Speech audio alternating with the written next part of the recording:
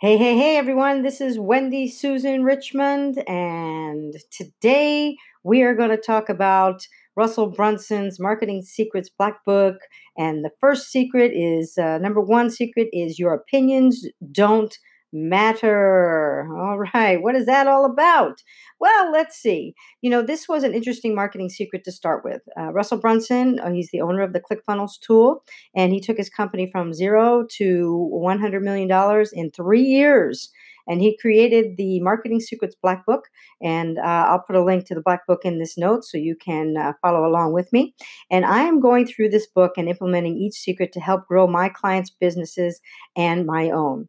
Now, his number one marketing secret: your opinion does not matter. This is what he says about this secret.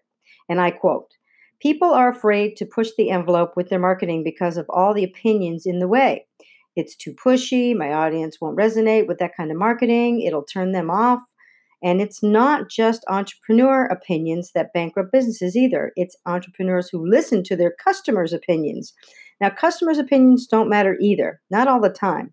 When you survey your audience on Facebook or with an email, and they boldly tell you that your new sales letter or video or marketing campaign is not attractive to them, remember this: what your audience says and what they do are sometimes entirely different. This should encourage you because it means that you don't have to read the stars to be successful in business. It means that you're willing to put your opinions aside and follow the math, the money, and the data. And you too can leverage the marketing secrets in this book.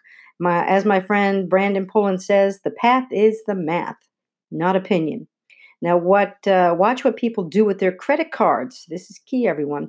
Put your opinions aside and don't be afraid to use the methods that have millions of dollars of evidence to back them up. Now, as I read this secret, I looked into my own clients and what was happening with them. For example, I have a dentist who does a $1,995 for one implant special, and I run Facebook ads and Google pay-per-click ads for this offer. Now, many people come into his practice looking for implants, not just one implant. And because of this special, he is able to convert a good many of these new patients to the tune of over $100,000 in extra collections every month. Now, that is all well and good for him, but I had a previous dental practice that swore they would never do that kind of offer because it attracted poorer patients who never accepted treatments. This is a really big, there is a really big difference in attitudes and experiences with each practice. The first practice has had great success with this type of marketing. The second has not. Now, there could be many reasons why the second practice couldn't convert these kinds of patients, and that is for another time for us to discuss. And if I had listened to the second practice opinion about this type of marketing, I would never have tried it with the first dentist. I let the market tell me what they want. Actually, the first practice gets many more new patients from a $1,495 mini implant special. So I make sure that that ad is being seen more because, again, that one, those folks convert better. And I've done the math, I do the data, I see what is happening. And so I make sure that what the market is telling me is what is getting put out more and more. As for my own marketing company, I keep wanting to offer my clients training on how to do marketing. And, I think that's what they want. And a very small percentage are interested in learning. Most want it done for them. Do I keep trying to push training on those who don't want it? No, I don't. I give them what they're willing to pay for. Now, how about you? Are you listening to what your clients or customers or patients are telling you they are willing to pay for? Are you trying to sell them things they do not want? Have you ever asked them what they really want? It's easy to be opinionated on what you think they want. I do see it that it is best to ask them often what they want, right? And pay attention, though, this is key, to what they are really spending their money on.